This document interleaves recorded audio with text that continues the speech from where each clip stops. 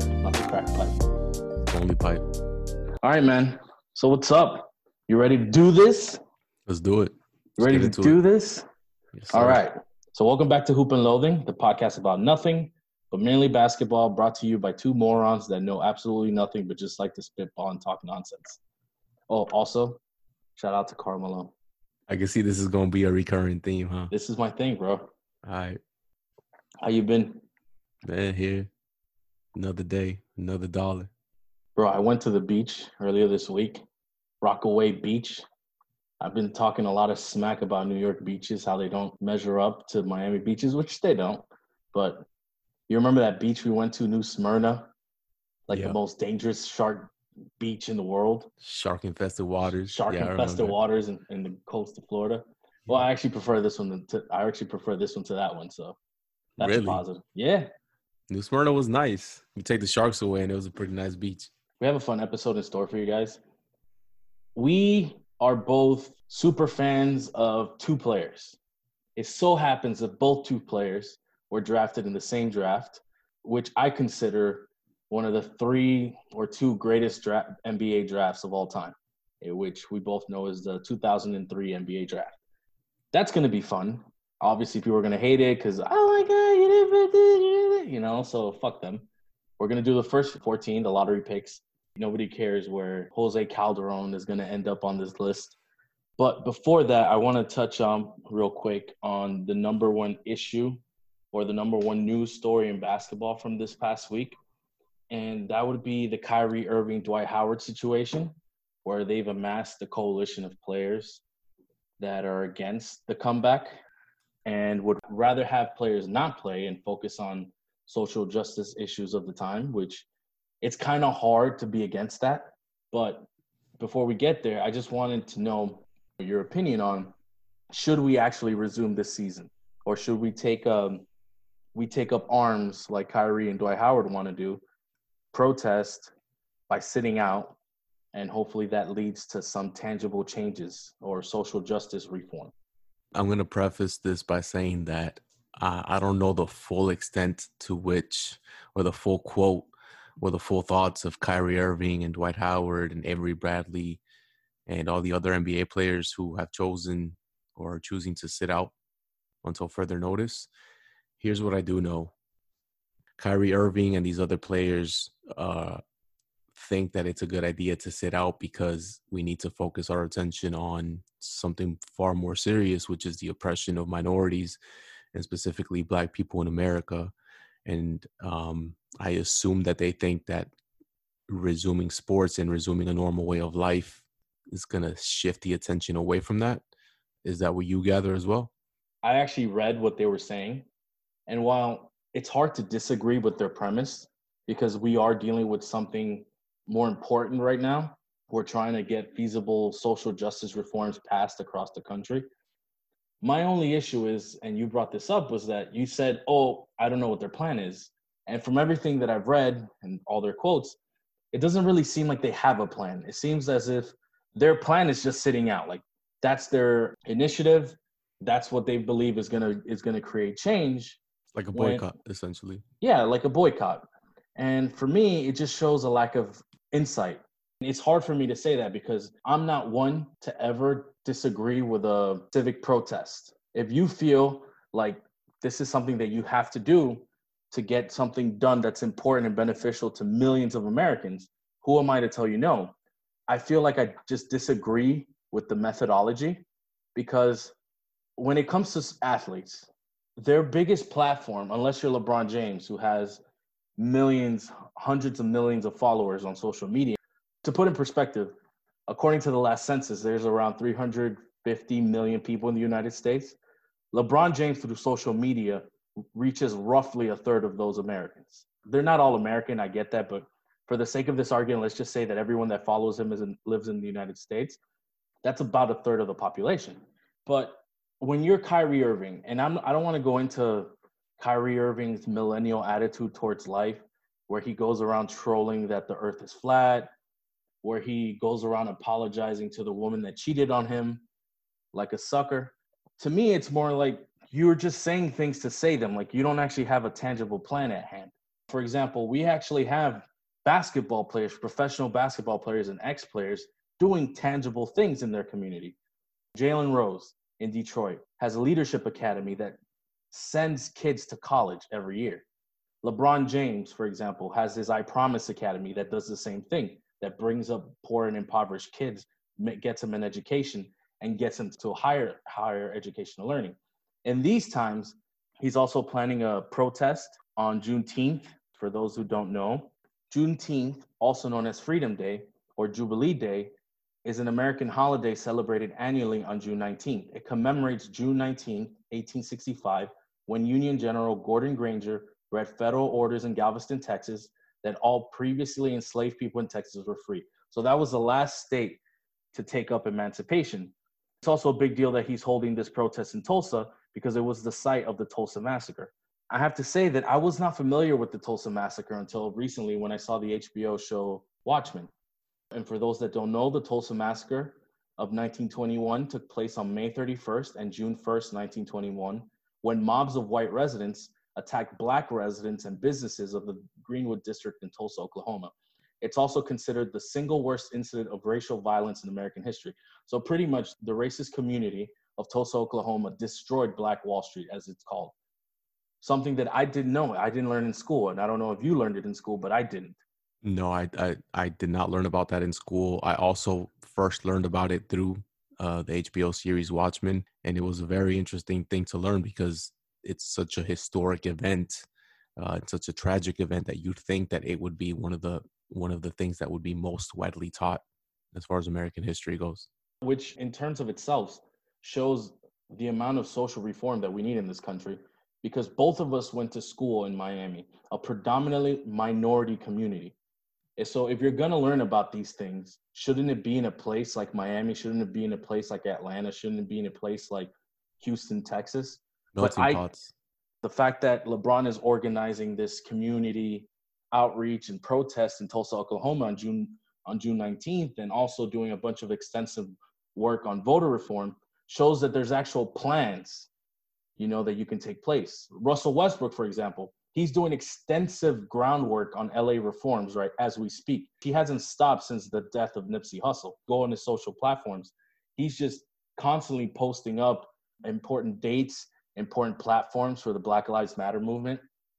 And I think the most important example of athletes taking an actual stand and having a plan and actually doing something would be Maya Moore. No one's done what Maya Moore is doing as we speak. And she's about to sit out her second season of professional basketball in the middle of her prime. Someone who came into the WNBA and has won 4 WNBA championships, but she's taken it upon herself to fight for the wrongful conviction of Jonathan Irons. She met Jonathan Irons in 2007, and Jonathan Irons is currently serving a 50-year sentence after being convicted of burglary and assaulting a homeowner with a gun. Now, the reason why this is so important is because Jonathan Irons was 16 at the time, and he was convicted as an adult. But the police officer and the prosecutor that testified against him and that prosecuted him claimed that Jonathan Irons not only committed the crime, but confessed to the crimes committed, something that Irons and his lawyers vehemently deny to this day. It's also good to know that the conversation, this official conversation that led to the arrest and led to the conviction of Jonathan Irons, was never recorded. So how is one to know? So Maya Moore is on her ground using her platform as an athlete to get things done. I feel that the fact that Kyrie Irving is just willy-nilly spitting these things out without having a plan in place shows a very millennial attitude towards things. Me tweeting about something is enough. Me doing the bare minimum is enough.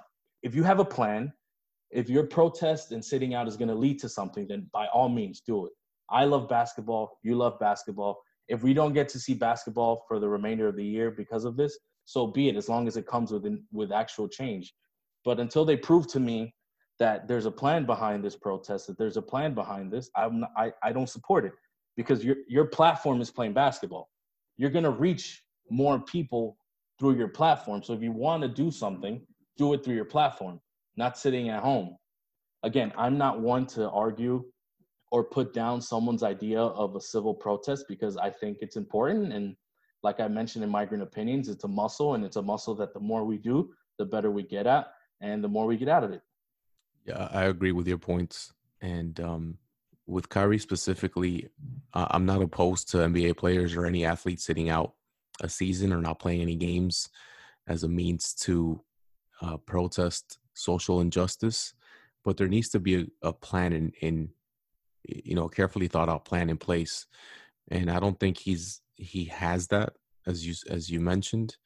And I also saw something that Austin Rivers said. I don't have the full quote in front of me, but he said something along the lines of, um, there's a lot of NBA players that do want to play basketball, and there's a lot of NBA players that don't make the kind of money that Kyrie makes. So the implications of sitting out for an NBA player like Kyrie Irving, who makes $34 million a year, are not as great as those for the 15th man on any given NBA team who's fighting for a spot in the NBA. And so while Kyrie Irving and other max contract players can afford to sit out, not just financially, but because their future is secure, a lot of NBA players don't have that same guarantee. And so it's a lot more difficult, and a lot more trying for these other NBA players to, make a decision like that, or for the decision to be made for them.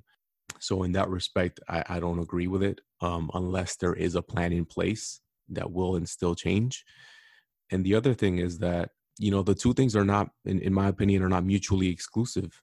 I think you can still be an advocate for change and you can still do things. I mean, we've seen Jaylen Brown and Dame Lillard out in the streets with the people that are protesting.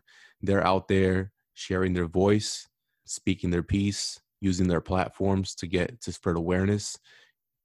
And I mean, I don't know where they stand on the resumption of the NBA season, but my point is that you can do both. Now, I don't know if Kyrie Irving has a vendetta against the NBA itself. The fact that white NBA owners will be the beneficiaries upon the resumption of the season, so I can't speak on that. But as Austin Rivers also mentioned, bringing the NBA back, that would be beneficial to a lot of, obviously the NBA community, the NBA fan community is made up of mostly minorities, I would say. And I think Austin Rivers says something along the lines of, if we can come back, if we can bring back the season and give these kids something to aspire to, something to, a form of entertainment to keep them off the streets, to keep them from doing negative things, let's say. And I don't want to misquote him, but he said something along those lines. And he wasn't putting faults on anybody, but he basically said that the resumption of the NBA season is a positive thing, and we can do that and also advocate for change at the same time. And I think that's where I stand on that. To piggyback off your point, a lot of players, like you said, in the NBA aren't financially stable or aren't financially secure, like Kyrie Irving or Kevin Durant or LeBron James. But I'm assuming that a lot of them also do a lot of work in their communities and are activists in their own right. And what I could say is, by sitting out, you do not get paid. And a lot of these guys depend on the paycheck, not just for their livelihoods, but probably depend on this paycheck to run their foundations, to run their certain social activism work that they do on the side. And if you were to sit out, you would be giving, not only would it show that the players union is broken, but you would be giving leverage to owners to take more of the pie when the CBA comes up to vote. Because by sitting out this year, the NBA owners can simply break the current CBA that's in place. So all that work that LeBron James and Chris Paul have done to maximize player earnings throughout the years just goes by the wayside because they've completely lost a lot of leverage that they've gained throughout the years. So that's something else to consider when it comes to this. And again, just saying something, tweeting something is not enough. Going outside to just hold a sign in front of a cop is also not enough. Take your activism to useful things. Make sure people sign up for the census and are properly counted so that more funds go into certain communities. Make sure that you're doing your best to hold local politicians accountable so that when voting comes, like it's coming right now, I have an absentee ballot right next to me. During these times, you're able to have an absentee ballot. You're not succumb to voter fraud or voter suppression like in Atlanta, where they were just voting. And again, like it happens every voting cycle, minority communities are suppressed to the point where they're all forced to vote in these one places where lines can go 10 hours long people get discouraged, they go home, and then the voices of this community go unheard because a few corrupt politicians, or more than a few, get their way and make sure that you don't vote. So there's things that you can do. Make sure that your voice is heard. Get off of Twitter. Do something productive with your activism. Make sure that you're supporting the proper causes. Make sure that you're supporting the proper people who are supporting the proper causes. And, don't just be a Twitter hero. Don't just be a Twitter warrior. Do something. It's beneficial. And this goes to Kyrie. This goes to Dwight Howard. This goes to Avery Bradley. I'm not telling you that you're doing something wrong, and I'm not telling you that you're not doing, because I'm sure you guys are doing stuff on the side. If you're willing to give up this much leverage in the CBA, if you're willing to give up all this money, if you're willing to give up the livelihoods of players that don't have a proper livelihood in the NBA by sitting out, make sure that all those sacrifices come with a payoff, is all I'm saying. Yeah, awareness is a very important thing, and that's step one. It doesn't stop there. So take to Twitter, take to Instagram, take to Facebook to spread awareness, spread messages. If you know of resources, spread that and show that to your followers, to your friends, to anybody you can who will support the cause. Spreading awareness is very important, but it's just the first step. So make sure you educate yourselves, because no one is going to come and do that for you. No one is going to come and teach you and tell you about who you should vote for, how to vote, or give you the different resources. You have Google at your fingertips. So use that power, try to educate yourselves, try to educate others. Don't bring other people down because they don't know. A lot of people may be ignorant, but not of their own volition. We just, a lot of communities are underserved, are uneducated by no fault of their own. If you happen to be in a position of privilege and in a position of power, where you are educated and you have the resources, or you know of resources, share that. Sharing messages is very important. If you're not up to going out and protesting and being on the front lines, you don't have to be, but just do whatever you can, to be a part of this positive movement. Great points by you. Great points all throughout. And now that we get the important stuff out of the way, I want to bring the energy back to the shits and giggles. In commemoration, in my view, because I didn't have a podcast at the time, with the retirement of Dwayne Wade and the retirement of Chris Bosh, I'd like to get in, and we'd both like to get in, the redraft of my favorite draft of all time, because it produced my favorite player and your favorite player, the 2003 NBA draft. We're not going to do all of it. We're just going to do the lottery, because I don't think you care who's at 30, who's at 31, or however many teams we have. I think I'll start it off with the easiest one, because there's not much to talk about. We both know who it is. I'd rather hear Mike's points on other things. Obviously, for the number one overall pick, we got LeBron James. LeBron James, I've hyped him up enough. He is my GOAT, has been my GOAT, will be my GOAT. F. Jordan. By the way, may I throw out that you remember all that talk that I was having with you, that documentary was a puff piece and all that stuff? How much information has leaked out after that Jordan was full of shit?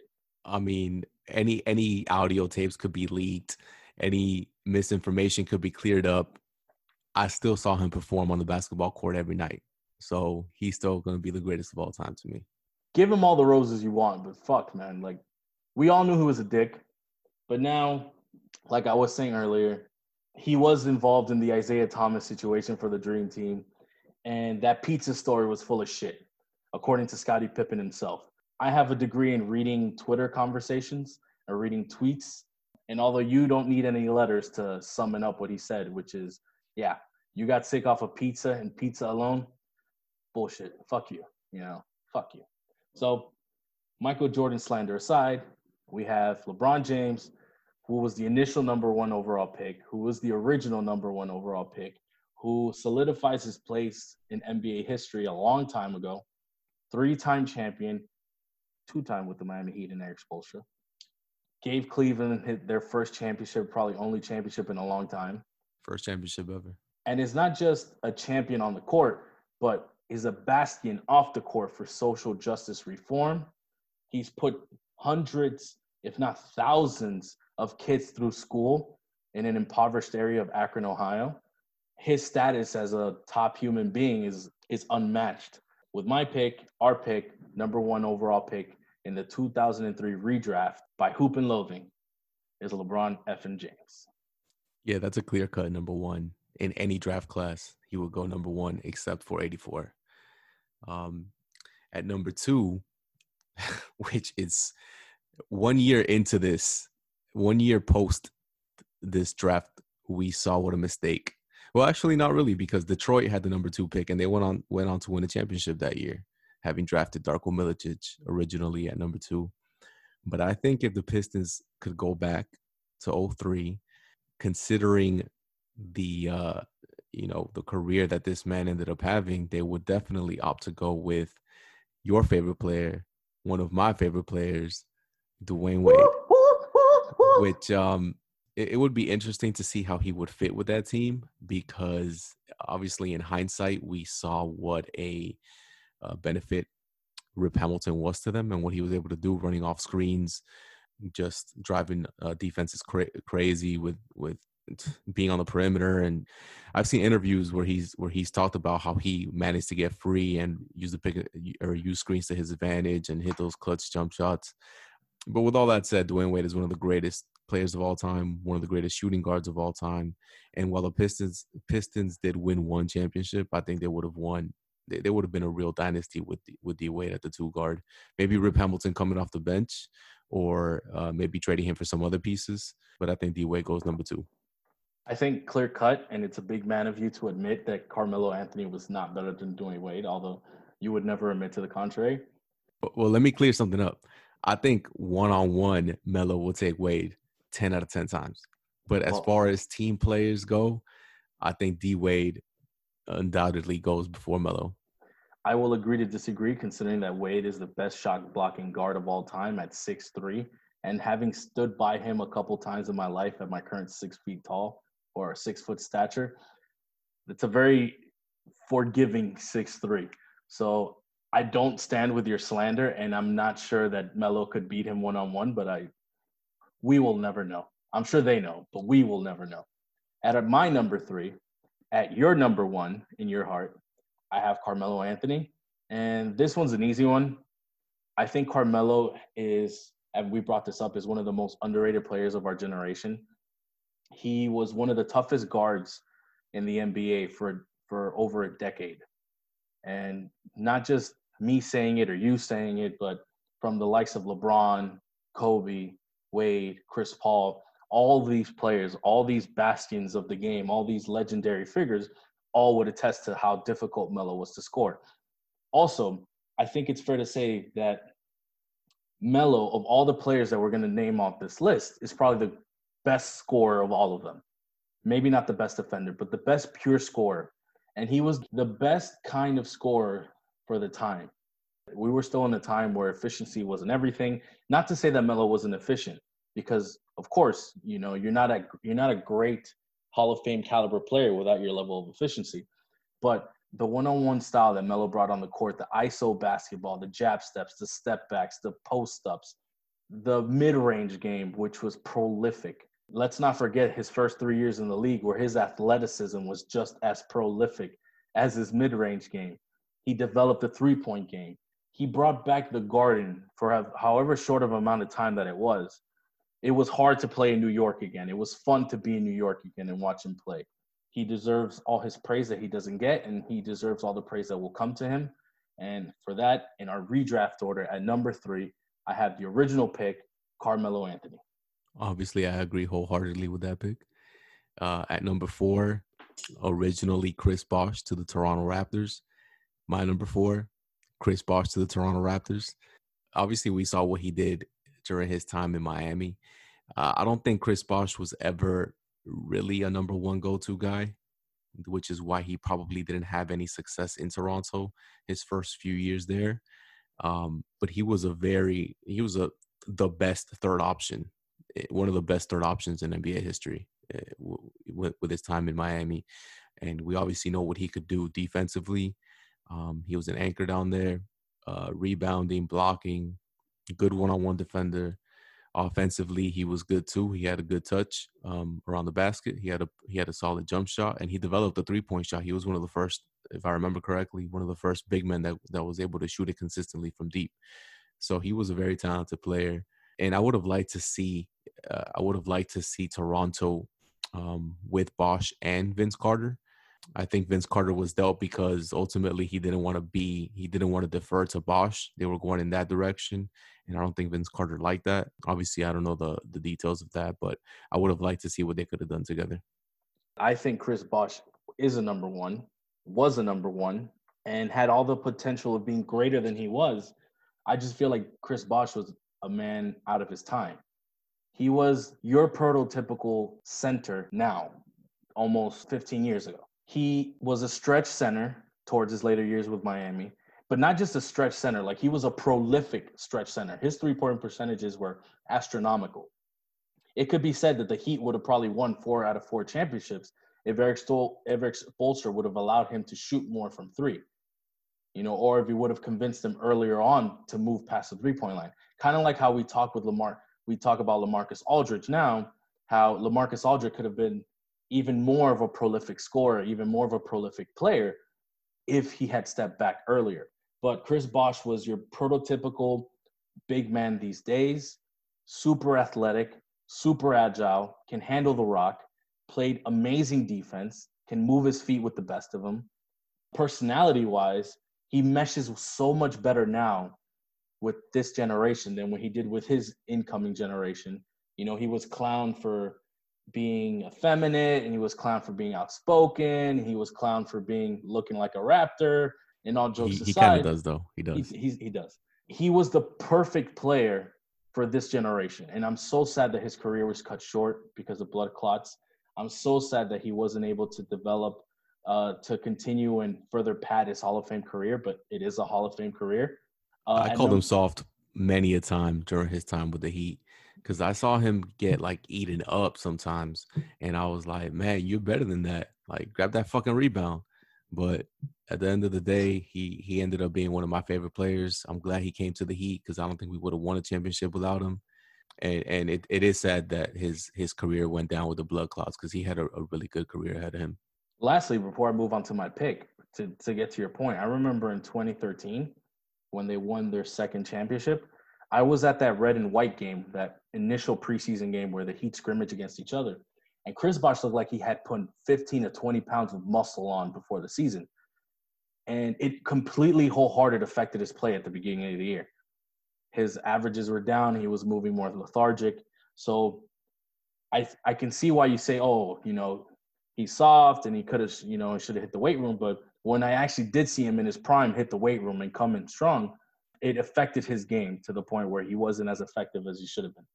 But moving on from CB, at my number 5 pick, our number 5 pick in the 2003 redraft order, our Hoop and Loathing redraft order. And this one is where it starts getting fun.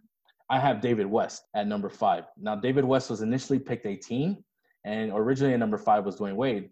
David West came into the league very underappreciated, managed to carve out a career for himself as a deadly baseline shooter, a great post defender, a very tenacious and aggressive player. Towards the end of his career, he also added the three-point shot. He made 2 All-Star games, had a career average of 13.6 points, 6.4 rebounds, 2 assists.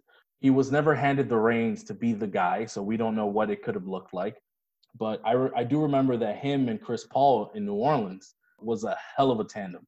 For that reason alone, I'm going David West, who was initially 18, picked behind a whole slew of scrubs. There were a lot of good picks or a lot of good players in this draft. So, I don't blame people for falling in this draft because obviously given the scouting reports at the time, maybe that seemed like the right pick, but David West was definitely slept on, in hindsight, looking at how his career played out. So at number 6, originally Chris came into the Clippers.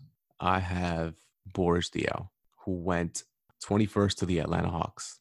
Boris Diaw kind of reminds me, or not reminds me, but he kind of played similar to Jokic.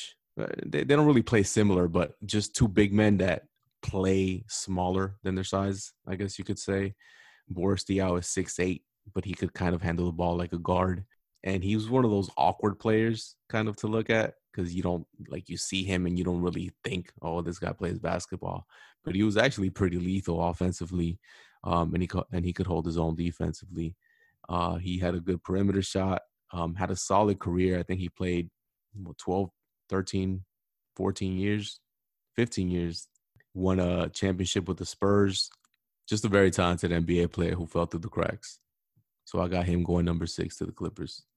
I actually love that pick because Boris Diaw, a lot like Chris Bosh, led this reign in the NBA of the undersized power forward that provided a lot of mobility on defense, ability on offense, and playmaking on offense. The San Antonio Spurs didn't reach the heights that they did the later 2000s and early 2010s if it wasn't for Pop's infusion of Boris Diaw into the lineup. Boris Diaw provided fits for the Heat, provided fits for the Lakers, provided fits to anyone that the Spurs played in those years because for some reason no one could match up with him because he was so strong. Even though he was undersized, he was so strong that he could guard your power forward and your small forward, and he can even handle himself sometimes with centers. What made him stand out was his playmaking ability. He was one of the first people that I think we garnered the praise of being called the baby LeBron, something that players like James Johnson have benefited and received massive contracts throughout the years from being called the same thing. So I can really appreciate your pick. My pick at number 7 in our redraft would actually be Kyle Korver. Now, Kyle Korver, at his heyday, when the Atlanta Hawks and Mike Budenholzer implemented their baby San Antonio system in Atlanta and returned the Highlight Factory to its former glory. Number 1 seeds all over the NBA. I mean, in the Eastern Conference, deep playoff runs. They had a squad. I think that's something that we should praise is longevity. If you have a long career, you should benefit from a higher redraft order because you've proven to be useful throughout the years. It's not just his longevity. His three-point shooting is one of the greatest of all time. His career three-point shooting is 42%. This even came before this current generation where we're just chucking threes all over the place. Hence why his career averages of 9.7, 3 rebounds, and only 2 3-pointers per game were a little misleading to the actual character of his play. If he had been drafted in this generation of basketball, we would have held him to higher regards, although we do hold him to high regards. He's one of the 3 greatest three-point shooters of all time. And he was initially drafted in the second round, number 51 overall. So for that alone, I have Kyle Korver as my number 7 in the 2003 redraft order. I like that pick, and he definitely fell really deep into the draft. Ended up being one of the best 3-point shooters of all time. So I agree with your pick. At number 8, originally at number 8 was TJ Ford. I don't know if many people remember TJ Ford. He went to the Bucks. A lot of people might just remember him from his super baggy shorts on media day, which look nothing like what NBA players are wearing today. If you don't know what I'm talking about, Google TJ Ford media day and you'll see what I'm talking about.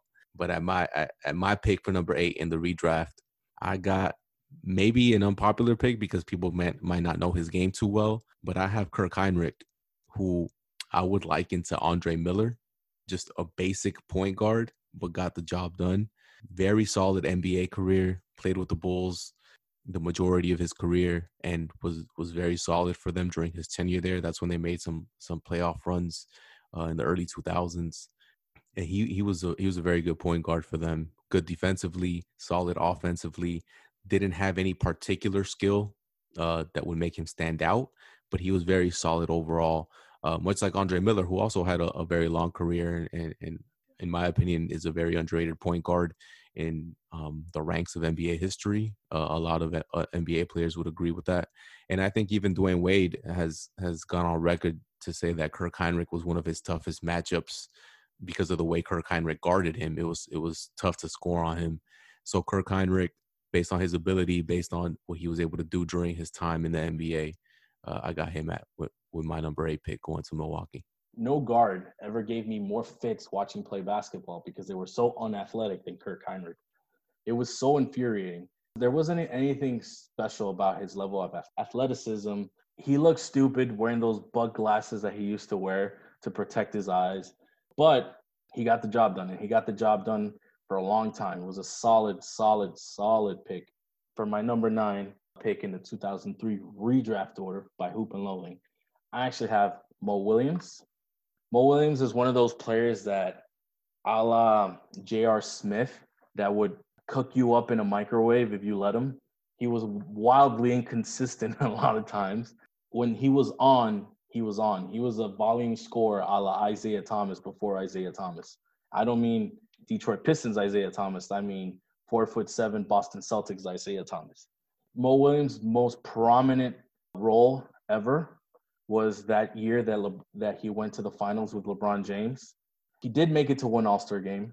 He did win a championship.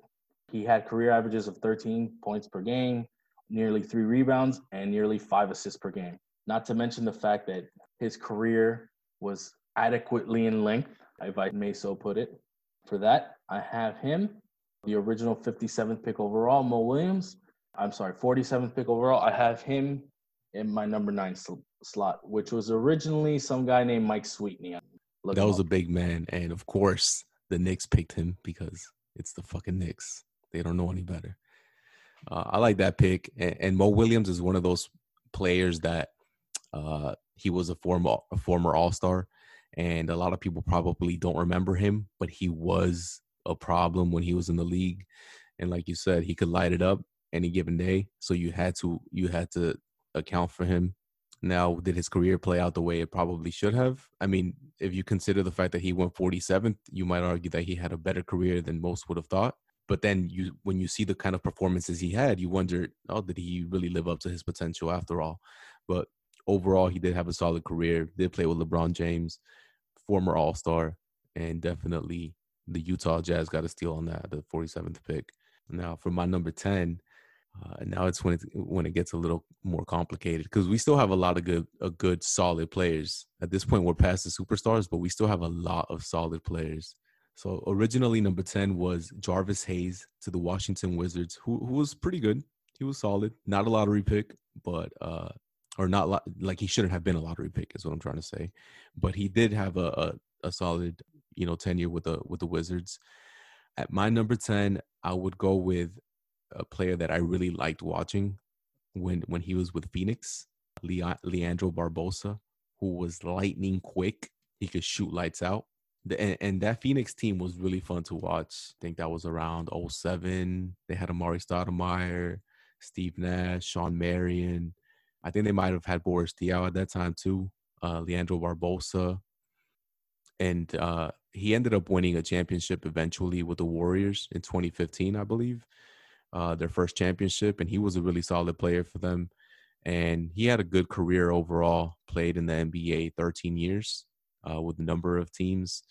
And man, you could just see it when he would be on the court. He was tough to guard because he was lightning fast. And I don't mean fast like from baseline to baseline. I mean his quickness, his lateral movement was just it was amazing to watch. He was kind of one of those weird guards where he wasn't a true point guard, wasn't really a shooting guard. He was kind of in between, like a combo guard. But he was one of the better players in that draft. I got him going number 10. Solid pick. The Brazilian Blur, probably Brazil's greatest import into the NBA. Arguably him and Nene Hilario, just called Nene because gangsta. Nene. Denver Nuggets legend. I really like the Leandro Barbosa pick. I think Leandro Barbosa was the perfect six-man coming off the bench for those Steve Nash Phoenix Suns team. Him coming in to provide a spark of energy for those up-tempo teams, almost like a change of pace at the point guard position where you couldn't – I say change of pace, but you couldn't really take a break. You had Steve Nash, and then you get replaced by Leandro Barbosa, and it's crazy. And later on in his career, when he developed the three-point shot, became even more hard to handle.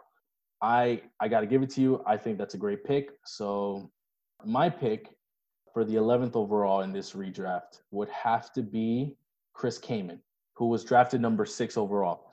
Now, Chris Kaman wasn't the sexiest pick, but he was an above-average center.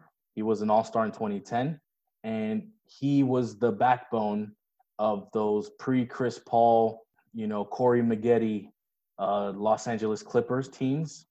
That while they didn't win a lot of games per se, they were incredibly hard to play against. They were physical. They were tenacious. And I feel like I have to give, big men some love. So for that pick, I'm throwing in Chris Kaman. Yeah, that Clippers team was just in the middle of the pack, basically, during the 2000s. They weren't a great team. They weren't a bad team. They were just there enough to make the playoffs. They made a playoff run, or they made the playoffs, I think it was 2006, where they beat the Nuggets in the first round. And again, they didn't have a lot of talent on that team, but they played really gritty. As you said, Chris Kaman was the anchor defensively. Again, he wasn't super talented, but he was solid and he played the game right. So I like that. I like that pick. So now at number 11 or number 12. 12. All right, number 12 was originally Nick Collison going to the Supersonics. That's also a solid player right there. And I think I'm going to stick with Nick Collison going to the Supersonics. So Nick Collison was on that Kansas team that lost to Syracuse in 2003, the national championship game in 2003 in college. He was their superstar in Kansas. Got drafted the same year as Melo, and went to Seattle, where he spent. Well, Seattle that eventually turned into Oklahoma City, and he did spend his entire career there. He retired in 2018, I believe, or 2019. So he's one of those few players that stayed their entire career with one team. And not only did he spend his entire career with one team, but he had a solid 15-year career where he had a big role on these teams. Eventually, he got benched in favor of the now wildly popular Steven Adams. But while he was starting, he was very solid for them. Again, not like flashy, not a superstar, never made an all-star game, but he did just enough. He played his role to a T. Didn't have to run any plays for him. He was going to do the dirty work. He was going to get you rebounds. He was going to hold down the paint. Did the intangibles were there. Did everything he needed to do in his role as a center for those teams that had some relative success in the 2000s. So I got Nick Collison, originally 12, still going 12 to the Sonics. I think at this point in the lottery, like if you managed to draft someone at 12 that played 15 years in your franchise, you did something right, regardless of whether or not he made an all-star game or not.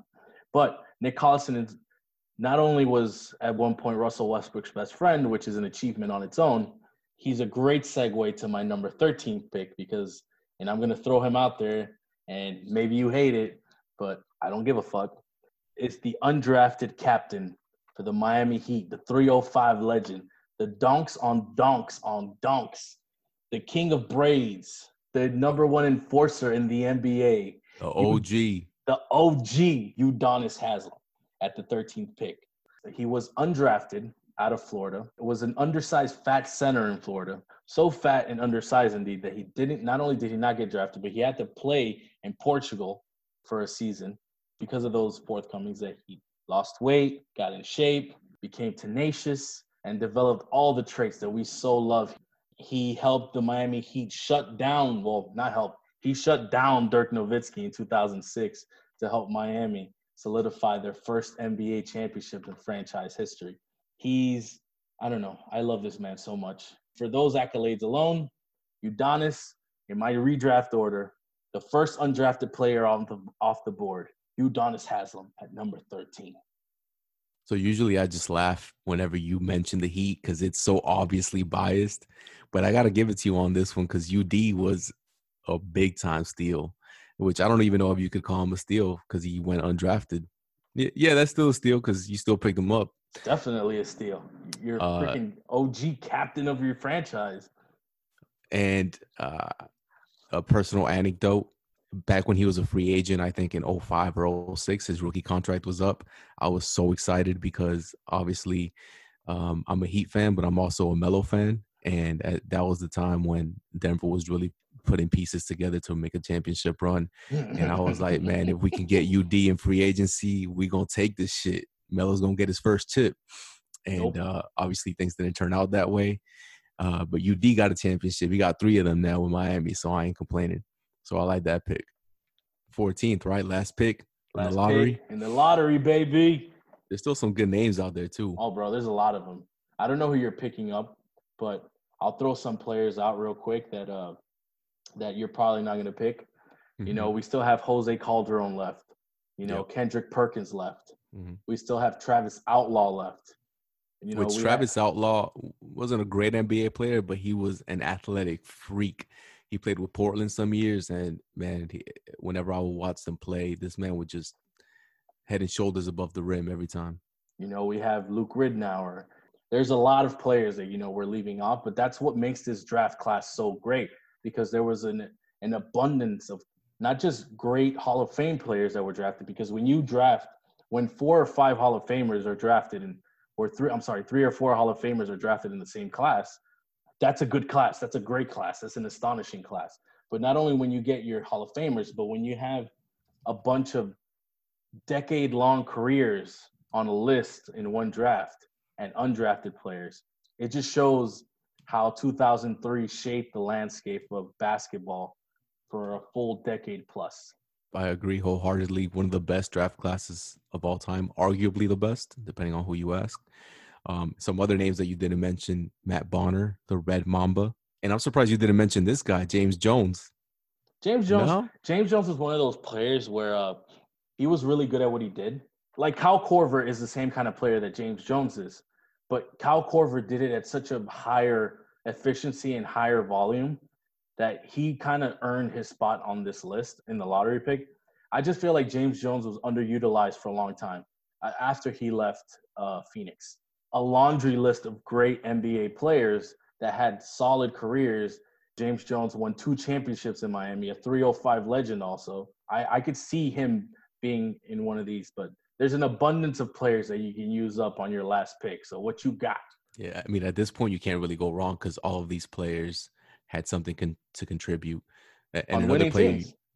Yeah, and another player you didn't mention, another Heat fan favorite during his time there, Jason Kapono. I think he won the 3-point shooting contest one year while he was there too. Jason Kapono that 1 year was the greatest 3-point shooter in the history of basketball. I don't understand what the hell happened. He was a solid 3-point shooter his whole career. He came to Miami, he became dominant. It was like a beautiful butterfly, you know. It was just his game just wasn't lasting, but it was beautiful while it lasted. I agree. And I'm looking at the 03 draft class, the 60 picks, and I pretty much have something to say about every single player. So before I do that, let me just get into my 14th pick already. And now it's my turn to be biased.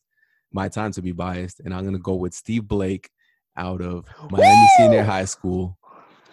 Local hero. Played with UD during his time in Miami High.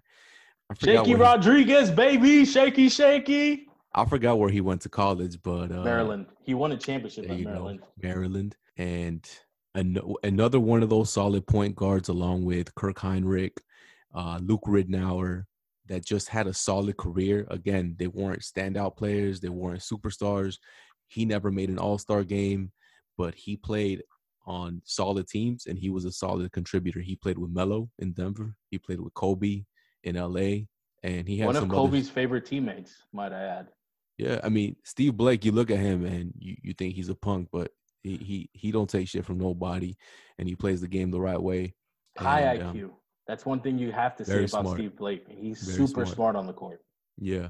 So the last pick in the lottery at number 14, who was originally Luke Ridnour, of course, to the Sonics, I got Steve Blake. Love the pick. I'll give you one last honorable mention. When I saw him play in 06 in the finals, I swear to God, he scared the living shit out of me. I know who you're talking about. You know, and it wasn't Josh Howard. It was Marquise Daniels.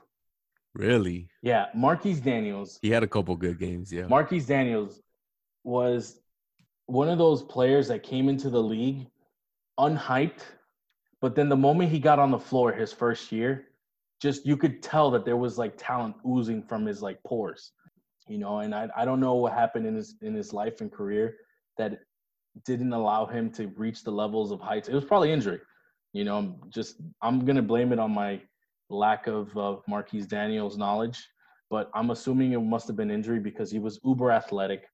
He had a mid-range game that was, I'm not going to say unparalleled. That's calm down there. But he had a solid mid-range game, solid off the dribble, amazing bounce, can guard all your guards and your small forwards.